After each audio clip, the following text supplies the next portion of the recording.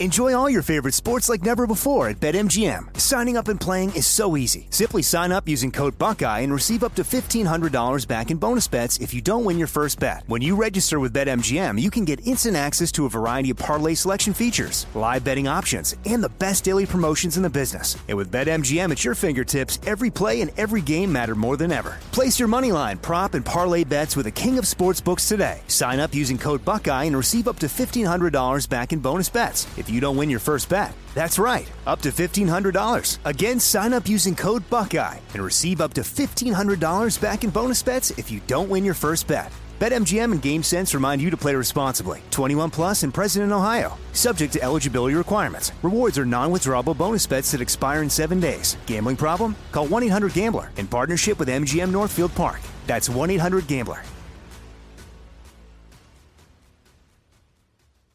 What's up, this your boy Lil Duval, and check out my podcast, Conversations with Unc, on the Black Effect Podcast Network. Each and every Tuesday, Conversations with Unc podcast feature casuals and in-depth talk about ebbs and flows of life and the pursuit of happiness. Unlike my work on stage, I tap into a more serious and sensitive side to give life advice and simply offer words of encouragement, yet remind folks to never forget to laugh. Every Tuesday, listen to Conversation with Unc, hosted by Lil Duval on the Black Effect Podcast Network, iHeartRadio app, or wherever you get your podcasts. Presented by AT&T. Connecting changes everything. This episode is brought to you by Navy Federal Credit Union. At Navy Federal, it's been the mission to help the military community for over 90 years. And not just help them, but do everything to make sure they not only grow, but flourish. That's why Navy Federal Credit Union has all kinds of great savings and investment options like share certificates with sky-high rates. So don't hesitate. Start growing your finances today with a variety of savings and investment options. Navy Federal Credit Union. Our members are the mission. Savings products insured by NCUA. Investment products are not insured, not obligations of Navy Federal and may lose value.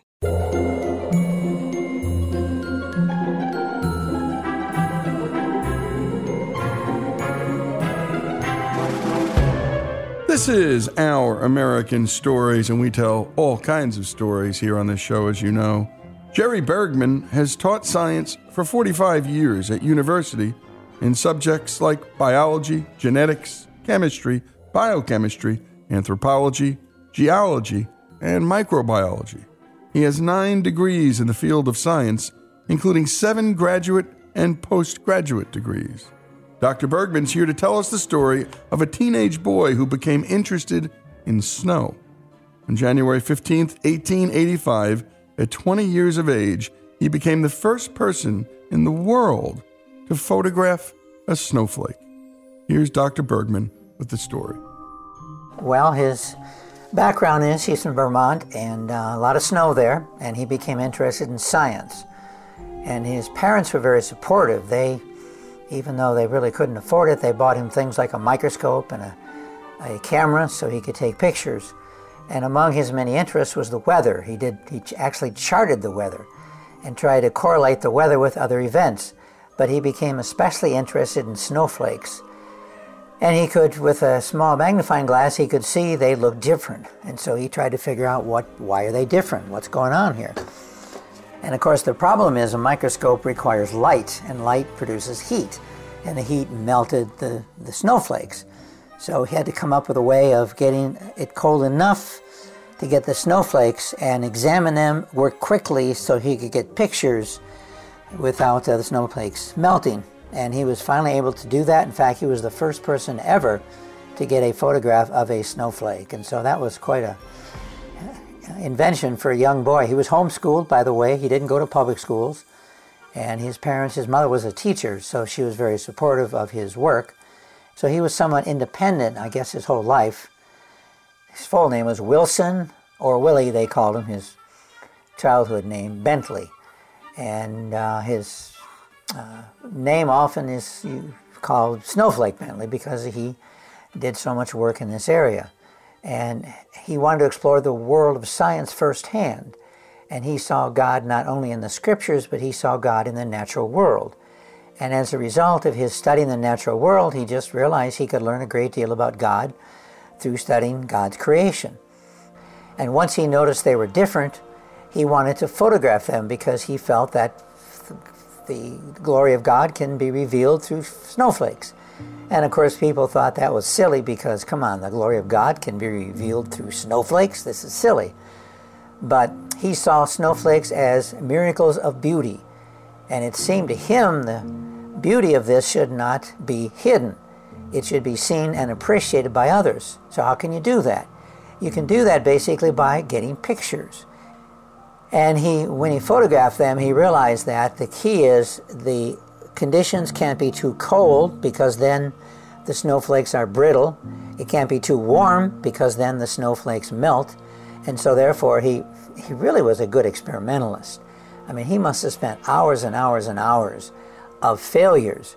And he realized that, well, this has to be done. And he had things all set up to get pictures, and something would happen. He didn't get a picture. He wasn't fast enough. And so he had to work out his system so that he was able to accurately get snowflakes. And once he did so, he was able to photograph a few, 10, 15, 20, and then after a while, he ended up with about 5,000 snowflake images for the 46 years that he worked on this.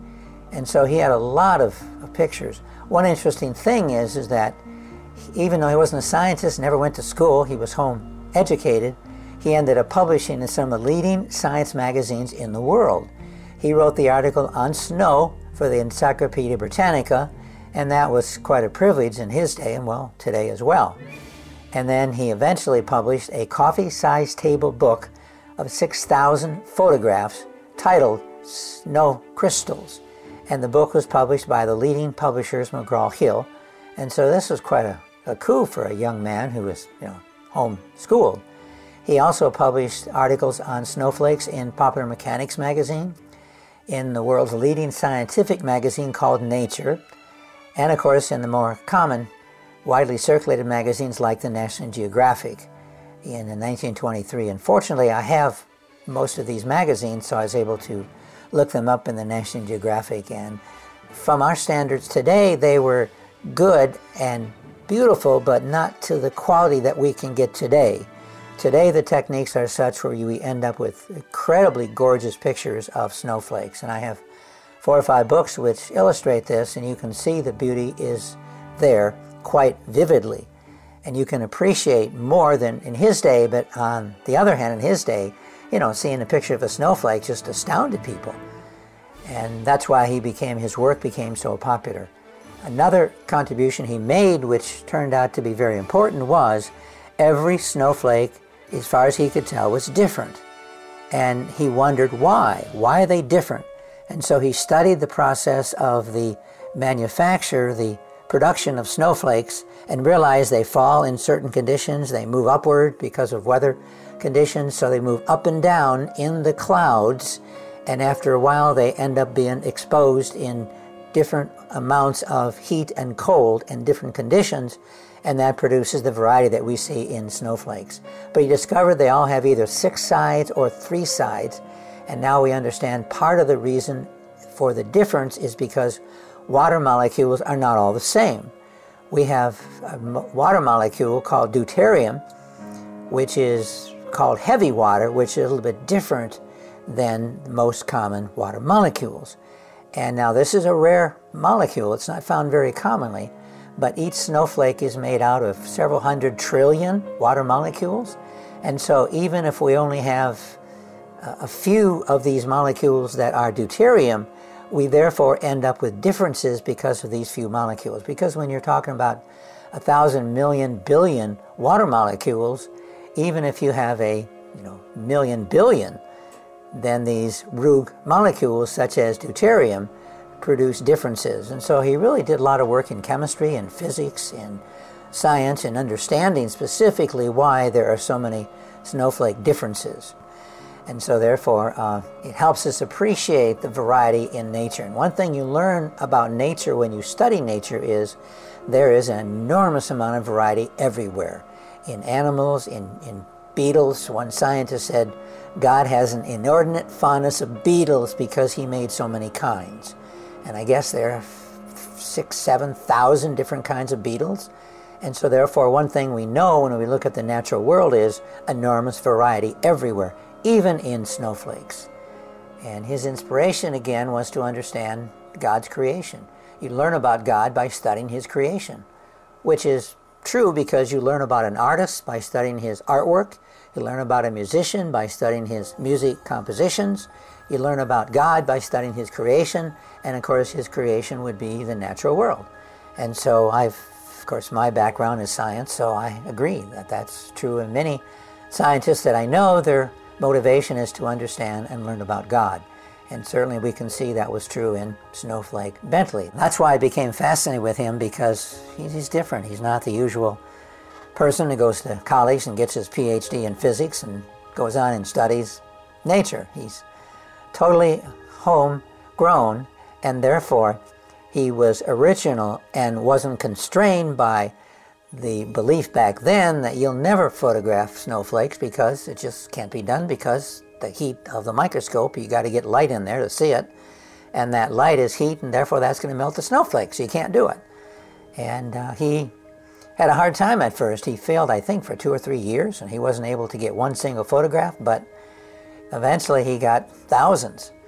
As Edison once said, the key to invention is not creativity, but simply perseverance. Keep trying, keep working. The local elementary school, I was asked to come in and do a presentation on Snowflake Bentley because they studied him in this school.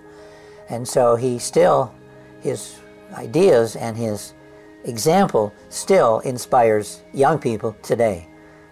And there are a lot of children's books about him, and so therefore it's a good example for all of us.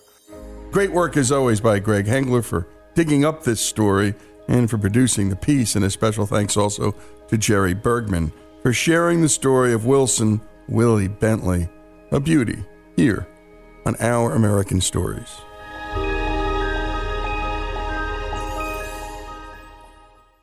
Xfinity has free premium networks for everyone this month, no matter what kind of entertainment you love. Addicted to true crime? Catch killer cases and more spine-tingling shows on A&E Crime Central. Crave adventure? Explore Asian action movies on Hi-Ya. Searching for something extreme? Check out skating, snowboarding, and more on Fuel TV Plus, the global home of action sports. And find crowd-pleasing bops on iHeartRadio's Hit Nation playlist. There's new free shows and movies to love every week. Say free this week in your Xfinity voice remote. This show is sponsored by BetterHelp. It's a simple truth, no matter who you are. Mental health challenges can affect you, and how you manage them can make all the difference. That's why everyone should have access to mental health support that meets them where they are and helps them get through. BetterHelp provides online therapy on your schedule. It's flexible, simple to use, and more affordable than in-person therapy. Connect with a licensed therapist selected just for you. Learn more at BetterHelp.com. That's BetterHelp.com. I'm Katya Adler, host of The Global Story. Over the last 25 years, I've covered conflicts in the Middle East, political and economic crises in Europe, drug cartels in Mexico. Now I'm covering the stories behind the news all over the world in conversation with those who break it. Join me Monday to Friday to find out what's happening, why, and what it all means. Follow The Global Story from the BBC wherever you listen to podcasts.